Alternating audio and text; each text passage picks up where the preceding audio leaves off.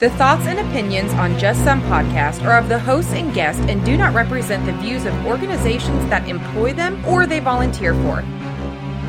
They are also not responsible for spontaneous black holes or nuclear wars that may occur. You have been warned.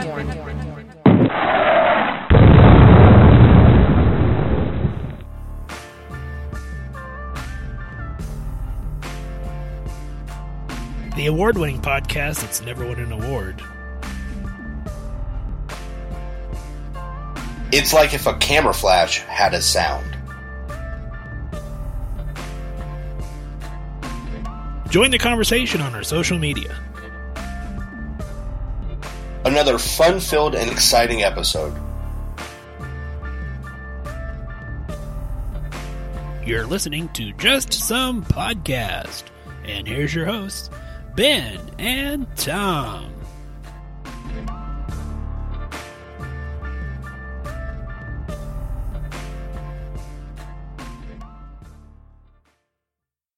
Welcome, everybody, to another fun-filled and exciting episode of Just Some Podcast for Advanced Practitioners. This is Tom. Hey, this is Ben. Tom, man, how's your week going? Well, a couple of things. First of all, I'm just feeling a little under the weather, so I apologize for any miscues that may happen during the episode. I'm sure nobody will ever know about it. But honestly, great news. My sister had a baby. I am officially an uncle, and she delivered at one of the best medical hospitals in the country, so she's getting the best care possible, and it was a super exciting time, and I'm just really happy everybody's healthy and happy at the moment. You're going to be that uncle that gets that kid in trouble, aren't you? No, I'm going to be the one, though, that he's like, Uncle Tom, is this true? And I'm going to be like, yep.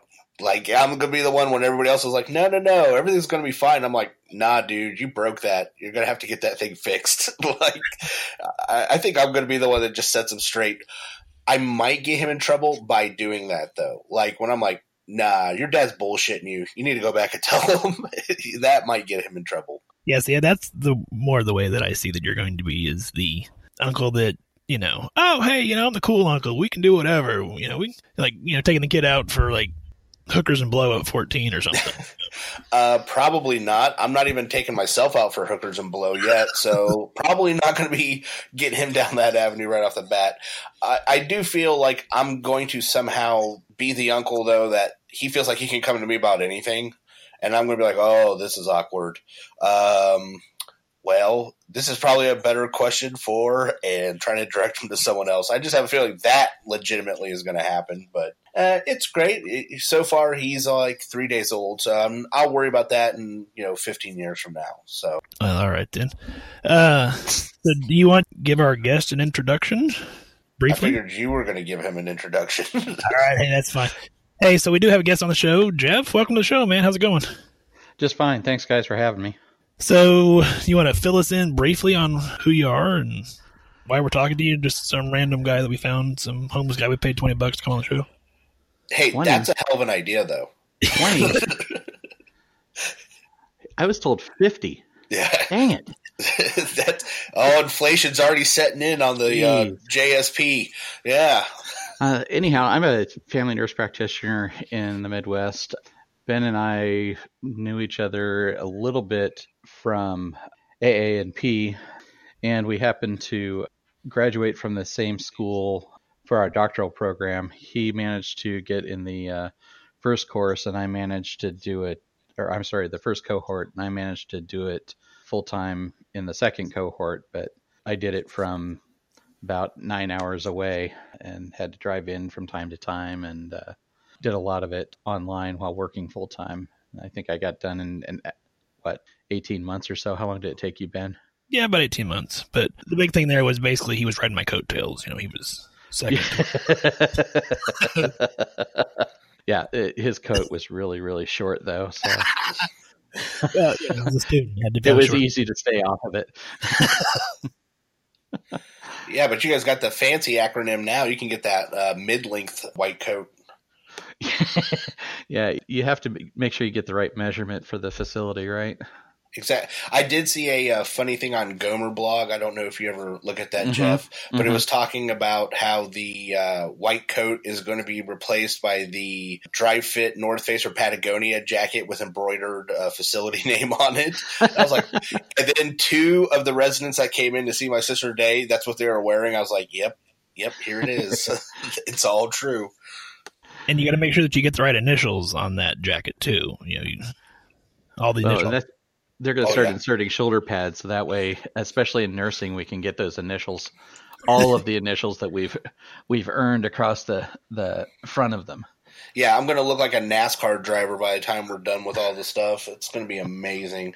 Yeah. That makes me real important. It's on your shoulder? That's the super important acronym right there. Yeah. Well, Tommy, we'll jump into social media. How about that? Sounds like a plan. You can find us on Facebook, Instagram, and Twitter, all at Just Some Podcast. You can find us on the web, www.justsomepodcast.com, or email admin@justsomepodcast.com. Tom, what else can they do? First of all, they can give us a review or a rating on each of those social media sites. Let us know how we're doing, even if it's 1 star. And then they can go to the Just Some Podcast website, or scroll down to the bottom. There's an affiliate link that will take you to Amazon. Do your shopping. It's free. It is easy to use, and it's very quick. It's only a couple seconds. And then everything you buy after touching that link will give us a proceed to the show. Just make sure that you add items to your bucket after using the affiliate link, and it helps us out. So we would really appreciate it. Tom, do you like saving money when you do CEUs? Boy, do I ever.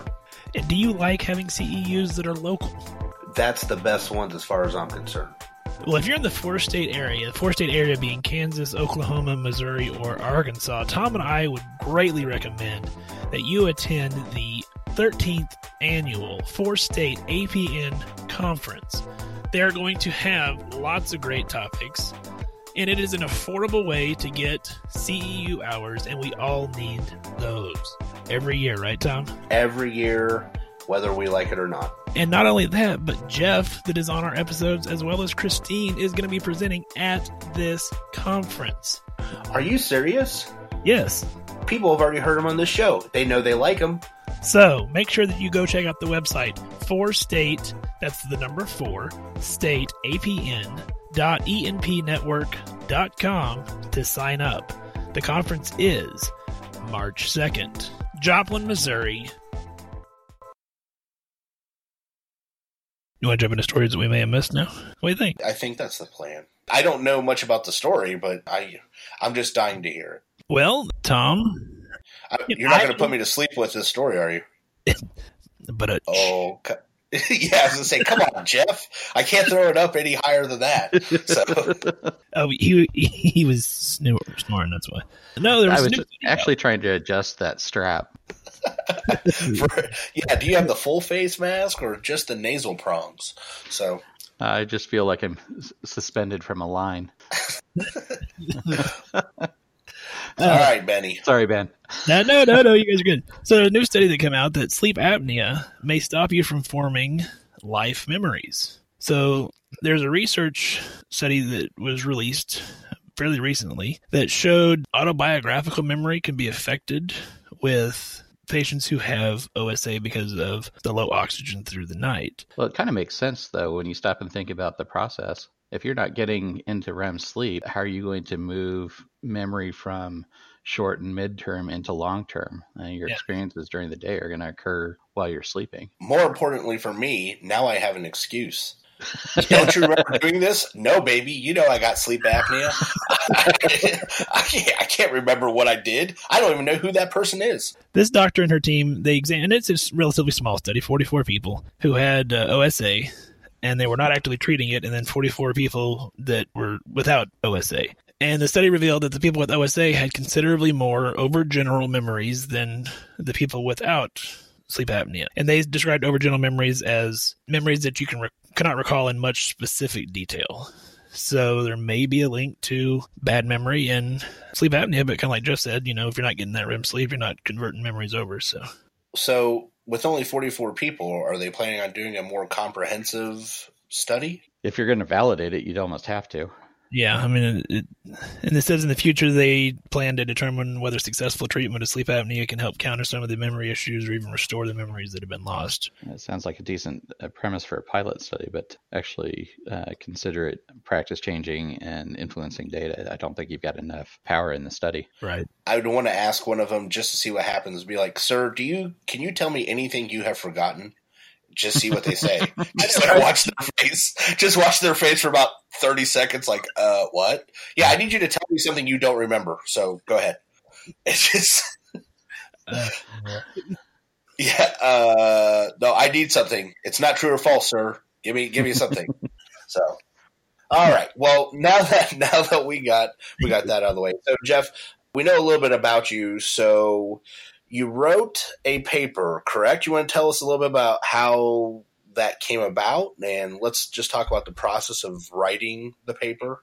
I wrote an article in 2017 that started actually as a class assignment in the chronic care management class. Do you want to tell us the name of the paper? The name of the paper was An Update on Type 2 Diabetes Management in Primary Care, and it was published in LWW's The Nurse Practitioner. It was in the August 2017 issue and was one of the featured CE articles. Which is awesome, solely just based on that. I mean, that's pretty awesome. Exactly. And the intention was, when I wrote it, it was springtime. And so when do we see a bunch of new providers entering into practice? Spring and summer. So the intent was to give some folks a quick, brief reference that they could turn to answer quick questions and have a nice centralized resource for managing diabetes in primary care.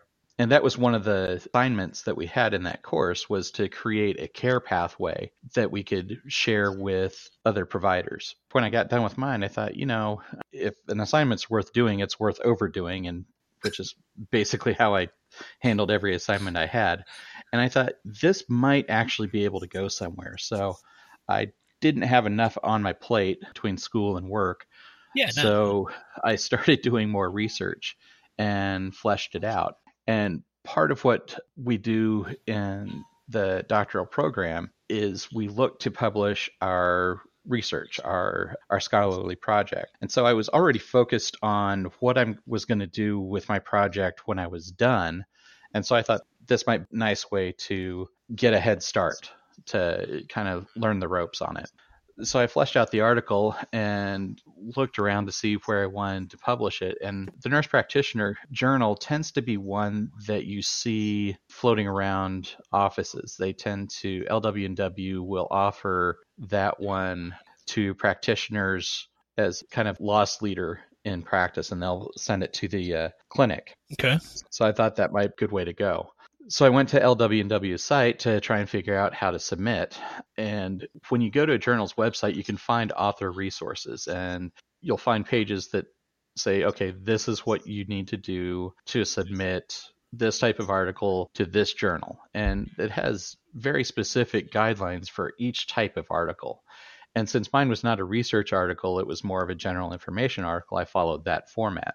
There's a standardized site that you can register on that allows you to use one set of credentials for multiple journal submissions. So if you're wanting to write an article for a different journal, you don't have to create a whole new ID. Right. That's the ORCID website. It's also a way that you can sign up to become a peer reviewer for a journal. I wasn't aware of that. Yeah. And actually, I have done peer review for the DMP journal. I've done, I think, one article there, and have kind of kept my name in that hat. But you cannot submit the same article to multiple sites. You have to make a choice and take your pick. So you write your article, you find your guidelines to submit, you discover that instead of APA format, despite it being a nurse practitioner journal, they want it in the AMA format, so you get to reformat all of your resources. Of course. And recite everything. Why do anything simple? Wouldn't it make sense for practitioner schools then to potentially look at changing from APA format, especially if that's what journals aren't using? Or is it just, do you think it's just this journal, or do you think more journals use more of the other format than APA? They're going to use AMA because it saves space. Okay. It's plain and simple. When you think about what APA looks like in text, you've got names and dates in text. So you're adding potentially 1 to 2 inches to a column. When you're printing something, that's money. Right. Yeah. And space. So by being able to limit it to digits and then use abbreviated and standardized names and formats, you're able to save a ton of space. And that's one of the reasons that DOIs were created. Save space and make it easy to refer back to a citation. So after redoing all that, I submitted my piece to the journal, and you submit it in pieces. There's no identifying information in the manuscript so that it can be totally anonymous when it goes to a review. Right. In my case, I modified other material, outside pre-published materials from the AACE and ACE. So I had to have copyright permission in order to use it. So I had to go to the AACE, show them exactly what I wanted to use, how I wanted to use it, demonstrate that I was not trying to monetize it for myself, and then await permission for use. Once they gave that release, I had to submit that release with my manuscript to show that I had copyright clearance so that the journal could publish it without having to risk copyright infringement suit. Right. I had to certify that it was all my own work, and then wait to hear back on what they thought of the article and any revisions. So about a week later, maybe 10 days later, I got the revisions. And one of the questions I was asked in the revisions is, why should we publish this? What makes this important? Because this isn't new research. Why does this matter? And so I gave the same argument that I gave you guys. My intention was to provide an easy resource and a quick resource for new providers in a journal that is widely accessible for providers who are coming straight out of school and into practice and don't have that preceptor that's right over their shoulder that they can turn and ask. Right. So because I said wasn't a valid argument. I tried that in the back of my head. But no, I don't think that would have flown quite as high as one would have expected. Then they wanted some things added. I really focused on the diabetes standpoint. They really wanted me to broaden the article and add in the lipid management guidelines and some of the blood pressure, the JNC8 guidelines for blood pressure management, and incorporate that because that's a part of diabetes management, where I was really just focused on the diabetes side of it and that disease process. So I had to do a little bit of revision and a little bit of addition. They caught some places where I had a citation that I had typoed the citation, so it wasn't really a truly valid citation. So those little pieces they found. And so you have a finite length of time to resubmit. You have to either resubmit or say, no, I'm not going to do it. Or you can pay a lot of money and try and get it published online separately. And I opted to make the revisions as suggested, resubmit, and then wait to see what round 2 of the revisions were. And there was not a round 2. About a week after I submitted my revisions, I got an email saying that my article had been accepted for publication, which as a first-time author, it's a little bit unheard of to do first only one set of revisions. And honestly, I had 4 or 5 revisions. I didn't have very many. And I think part of that stems from an old background as a secondary English education major. Okay. I was going to teach high school English at one point. And so writing has always been a little bit of a skill that I've been lucky to have. And I think that served me well in writing the article and not having to do a whole lot of corrections, whether grammatical or in word choice. So when you submit the initial manuscript, is there a word limit, a page limit? Do you remember what yours was? It really depends on the kind of article that you're writing. And honestly, I don't recall whether there was a word limit on mine. I don't think there was. And if there was, I was well enough underneath it. I wasn't concerned about it. Right. And so, as Tom pointed out in episode 1 of this show, I'm not a math major. But it sounds... I think that was more than episode 1. Well, yeah, it's been several times because Tom.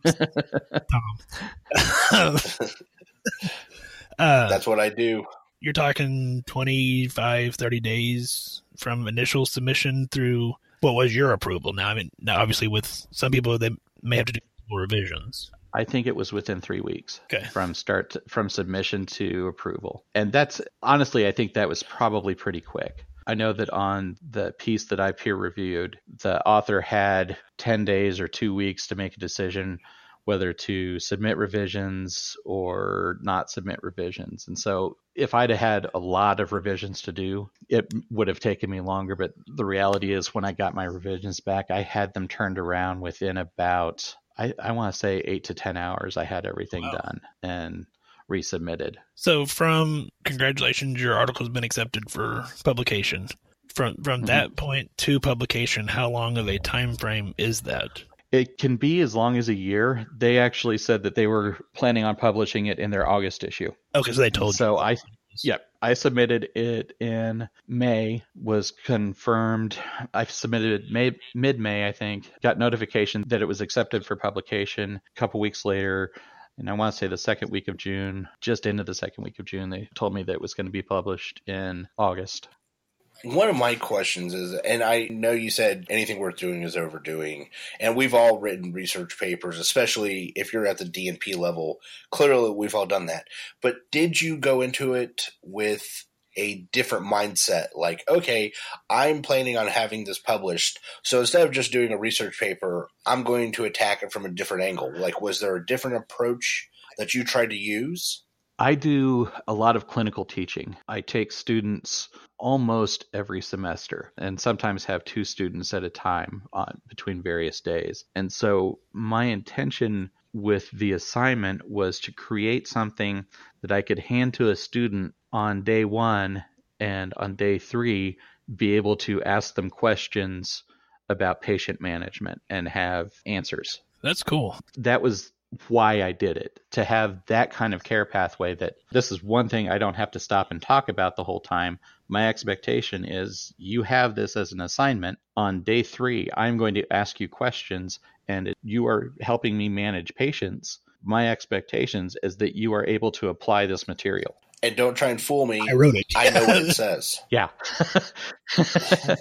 Okay, so writing it, we know we want to use like standard guidelines and stuff like that. Was there other materials that you knew you wanted to include, or was that just stuff you found while researching? Both. Part of the assignment portion of it was to address pathophysiology. I am more than just a little bit of a science geek. I like the whys of medicine and pathophysiology. My philosophy is if I understand the whys, if a student understands the why, they can understand how to manage the disease and how to make medication choices, how to deal with problems that arise. So when I went to pathophysiology, I went beyond just beta cell failure, change in glucose uptake. I went down to cellular and chemical levels, actually really liked DeFronzo's work, and started there and looked at the different aspects and the different defects with diabetes and why we make the choices we make for medications. Well, and I really like that in one part of the article where it says, most people think they wear out, which isn't true. And then you kind of go further into, we're not exactly sure of the mechanism of action. And I was like, I think everyone's been guilty at some point of, you don't want to say nobody knows because that's not what the patient wants to hear. So I think that's maybe how those beta cells wear out came about. Yep. And I thought it was really interesting. You were like, that's not true. I was like, oh, well, I'm glad he just threw it out there. So let's just start using that. Well, and the reality is when you have the overexposure to free fatty acids and the deposition of lipids into the beta cell, you are destroying the beta cell itself and inhibiting its function. So it's not just the beta cells pooped out because it's 80% of them are gone and they only have so much insulin that they're willing to secrete. And once they have secreted all of that, they're just done. You have to have a failed physiology. Just never made sense to me to say, oh, it wore out. Now, that being said, when I talk about sulfonylureas and how they work, I describe them as they stand on top of the pancreas with a bat and just beat it to death. So I can oversimplify things too. But that's essentially what a sulfonylurea does. You're just forcing that pancreas to continue to secrete insulin over and over and over again. Now, is that going to wear out the beta cell? Yeah, not necessarily, but you're not treating the disease, you're treating the symptom. Back to the article briefly. So you're published in August of 17. Uh-huh. So when were you notified that, I assume you were a nominee initially, or did they just say, hey, you won? I knew nothing about that. I was at work, and it was, I want to say February-ish, 2018. And I got a call came across my cell phone, and I didn't recognize the number, so immediately I just let it go to voicemail. Right, yeah. And it was, that's what you do, right? Yeah, that's what I did. Nope, not talking to them. No. And especially during the workday, I don't have time for that. So somebody left a voicemail, and it was the editor-in-chief of the journal, and asked me to give a call back. They appreciated the article and wanted to discuss it with me. When she told me that based on the data that they had, the number of times it had been accessed and cited and mentioned online, that it had been selected as their article of the year, I was floored. Sure. It was very humbling. For me, it was validating for what I intended it to be. I intended it to be an educational piece. I was humbled by the fact that they used it for a CE piece. That in and of itself, that they thought enough of it to use it for educating others, I appreciated, because that was what I wanted it to be. Yeah. That they felt it was important enough, and that other people felt it was important enough and valued enough that they recognized it was, I don't even have the words for it. I was quite honored, to say the least. That's a huge achievement. And to think that, it did exactly what you wanted to do, but to think the number of people that you helped educate, number of practitioners you helped educate because of the number of times that it was accessed is just awesome as well. Yeah. And I think that's part of what we strive to do as nurse practitioners. We've been nurses first, and part of what we do is we teach, whether we're teaching students, whether we're teaching patients, whether we're teaching family members. Part of what our delivery of care is delivering education. Yeah, absolutely. And so that to me is part of the ultimate reward that we have in providing care. And I'm glad you pointed that out. That is one of the things I'm finding when I'm educating my patients on something, even though it's usually quick in the walk-in setting. I'm explaining to them further things that need to happen. And they just look at me, I'm like, has no one discussed this with you before? And they usually give me a blank stare. I'm like, okay, well, let's go over some of the things that we need to be talking about. So I just think that's amazing that it got recognized for what it was. I, too, Jeff, am waiting for recognition from the Nobel Peace Prize Committee. So I knew you were going to go there. So, I feel your pain. Okay. I'm still sitting here waiting, and no phone call from a foreign country yet. So, but my question for you on that one though is, how is it peace? I don't care. That's just what they call it, bro. Okay, it's just the technicality. Yeah. I just want something. Could it be science? The Nobel Prize for science? Yeah. It's still called the Nobel Peace Prize though, but it's going to be for I think it's science. I don't know. I'll have to look up what they're going to give me. It's either going to be for like healthcare or for science. Maybe if they're just fucking awesome is just a title in there, I'm sure I'll get that one. But I really need this because it would look good on I'm also, since you guys are DNPs now, you're above this fray, but I'm still in the process of applying for DNP school. And so that would look really good on my CV if they could just hurry this up. Whatever you say there, awesome. Huckleberry. I already got a tuxedo rental, like just lined up so I can fly over, get the award, boom, I'm back. Slap that down on the CV, and there you go. I mean, that's pretty good. And you go to work the next day and take care of a cold. Yeah. Oh, yes. But I'm going to be doing it. I'm going to have because I don't think the medal itself actually has a ribbon. Like, I think it's like in a case, and I'm going to be the first one to have somebody attach like a little thing so I can wear it around my neck like Flava Flav, and be like, nope, that's a Peace Prize. So there you go. Wow. And no, Mrs. Jones, you don't need a Z-Pack for a sneeze. But And I know that because I have a Peace Prize. And just walk off. There you go. Have a nice day. Well, on that note, let me help you with your Sudoku. Which, by the way, I still can't play, but I know I figured something out. So there you go. I'm still waiting for that call. On that note, so Jeff, do you, your Article of the Year award, do you wear that around your neck like Tom would?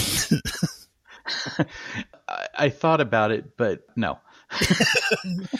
In fact, I would have a copy of the article that says Author of the Year and attach it to every discharge notification. Here you go, click.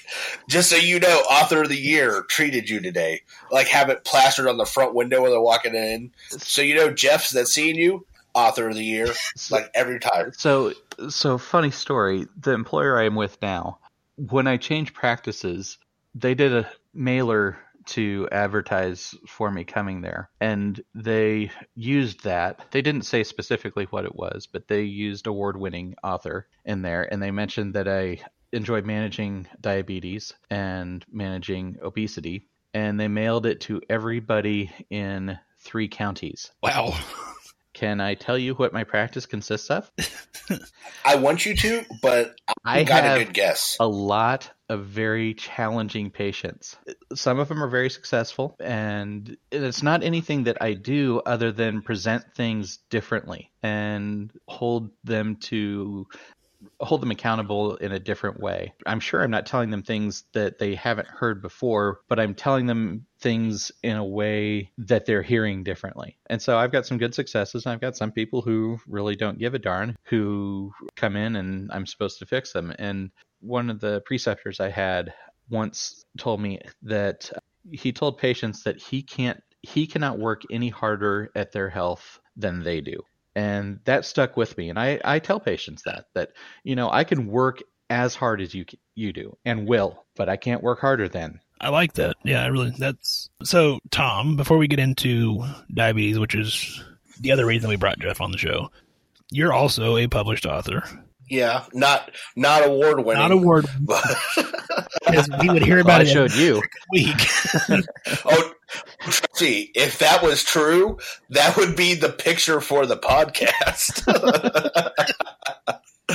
But so my question, Tom, is the process that Jeff laid out as far as submitting the manuscript revision, was that very similar to how yours was? Yes, it was, especially like the revision or asking me questions. I think I had to do that twice, but it wasn't like the second round was a lot more of the pertinent. My article was a lot less informative and more of an opinion piece. Believe it or not, I tend to speak my mind. What? I'm shocked. Yes. And so I went to a lot of trauma conferences and I just saw how we did things, especially at the level 3 level. And I was like, there's got to be a more efficient way to get our training budget for trauma nurses at this level. And that's kind of what mine was. Like, I didn't have a lot of hardcore data. It was more of a observation and then having to research some just general information, to be completely honest. It was more like, hey, these are things that are known, or these are things that we see in general, and this is how I think as a trauma program manager we can do things. And so my revisions and my questions were probably very different than his, but yeah, it was the same process. Like, you submit, they ask you some questions, you go over some stuff, and then one day you get a letter and you're like, did they actually read this? You sure you want to put this out? Because I don't feel like I'm qualified enough. At least that's how I felt when I wrote it. I was like, oh, wow. Like, I can't believe people are actually going to read things that I wrote. That's exactly what went through my mind.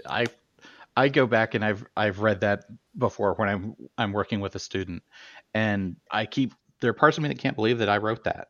Because you get into that frame of mind, and you know what you're wanting to say, you know how you need to say it, and you find the right voice for your audience. And so it's going back and reading it is stunning sometimes. I think one of the coolest experiences, and then I'll stop talking about it, for me was several months, maybe a year or two later, like I don't have an exact time frame, I actually got an email that was like, hey, I'm doing a school project and I am writing it and I am citing you, and here are some questions like, what is your opinion on this, this, and this now on training or something like that, or how would this be different at these different levels.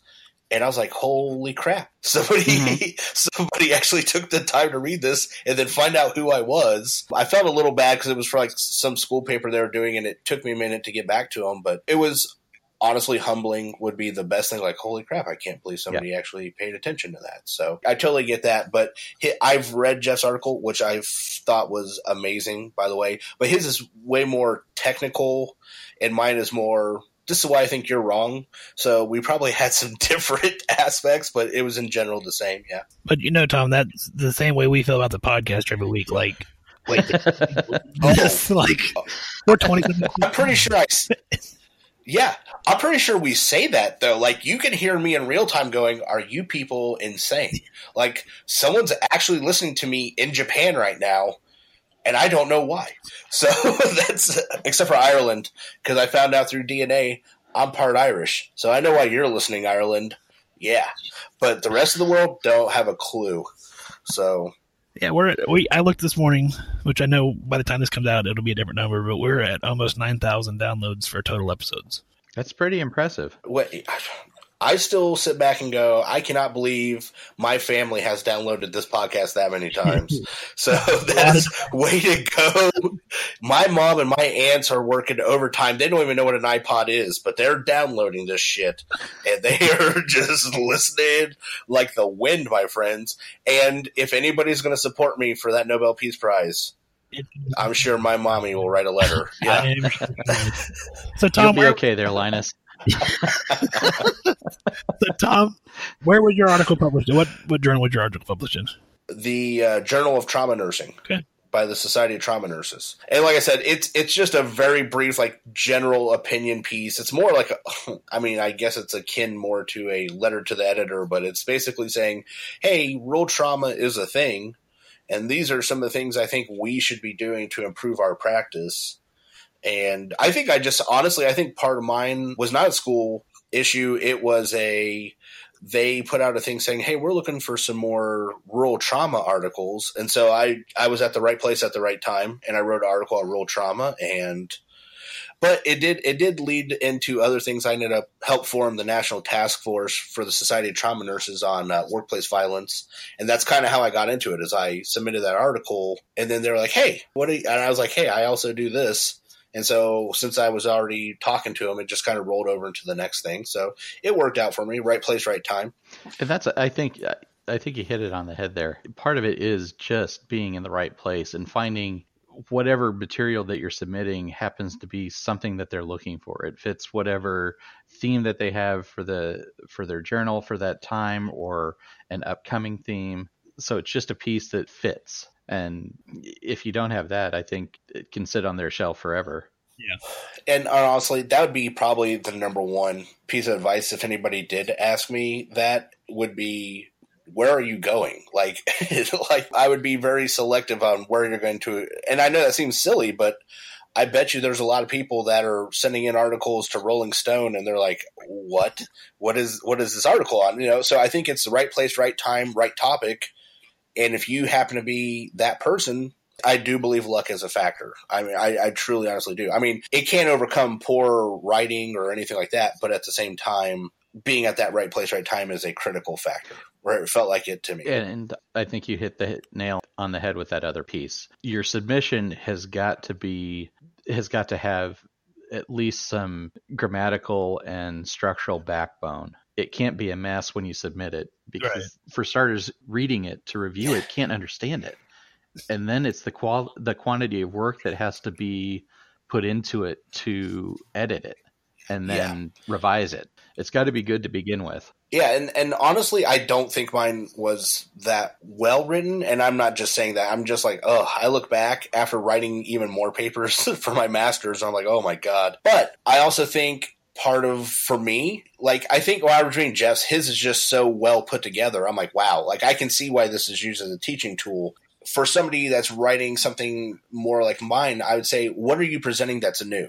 Like, anybody could have just said, well, we need a bigger budget. Well, duh. Like Greg said a couple episodes ago, if you give me enough money, we could be on the moon. Like, that's not a game changer.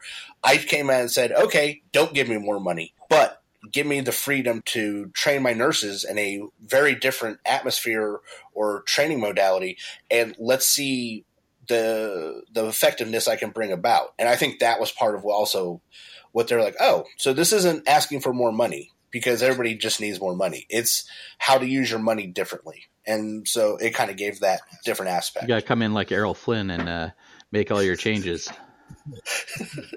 And you know, biggest change I'm going to make, winning the Nobel Peace Prize. So there you go. Jeez. Oh God, that's to me that is still just hilarious. And someday when I have that, I'm going to be like, oh Ben, I'm going to be looking at you in the front row. And I want you to wear a sky blue tuxedo like Dumb and Dumber with a ruffled shirt. I'm like, that's my boy. He didn't believe I could get here. So. I tell you what, Tom, as we stand here broadcasting to the world, if you ever win a Nobel Prize, legitimately, I will dress in the sky blue tuxedo with the ruffled shirt and be in the front row. You need to hold up, Ben. You need to hold up a sign saying "Way to go, Bambi." That's I swear to God, I like the fact that you added the word legitimately. Like I was going to go streaking across the stage, just grab the medal and take off running. I need to make sure that we laid out some clear parameters on me accepting the award.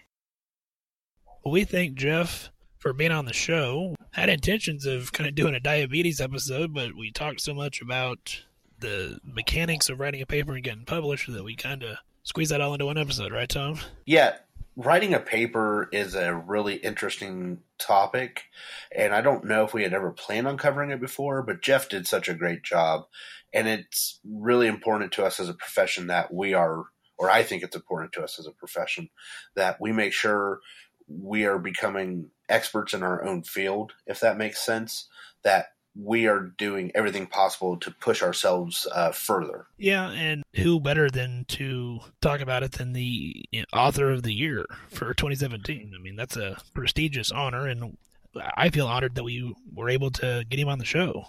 Clearly, he knew his topic inside and out.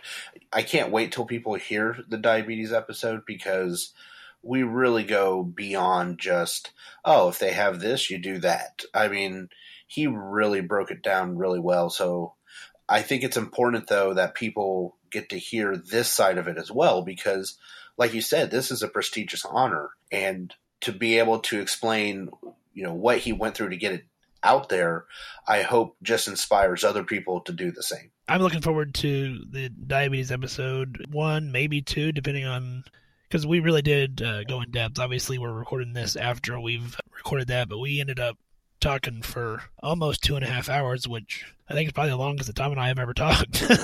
Yeah, well, at least for this podcast, for sure. Oh, yeah. So, and no alcohol involved.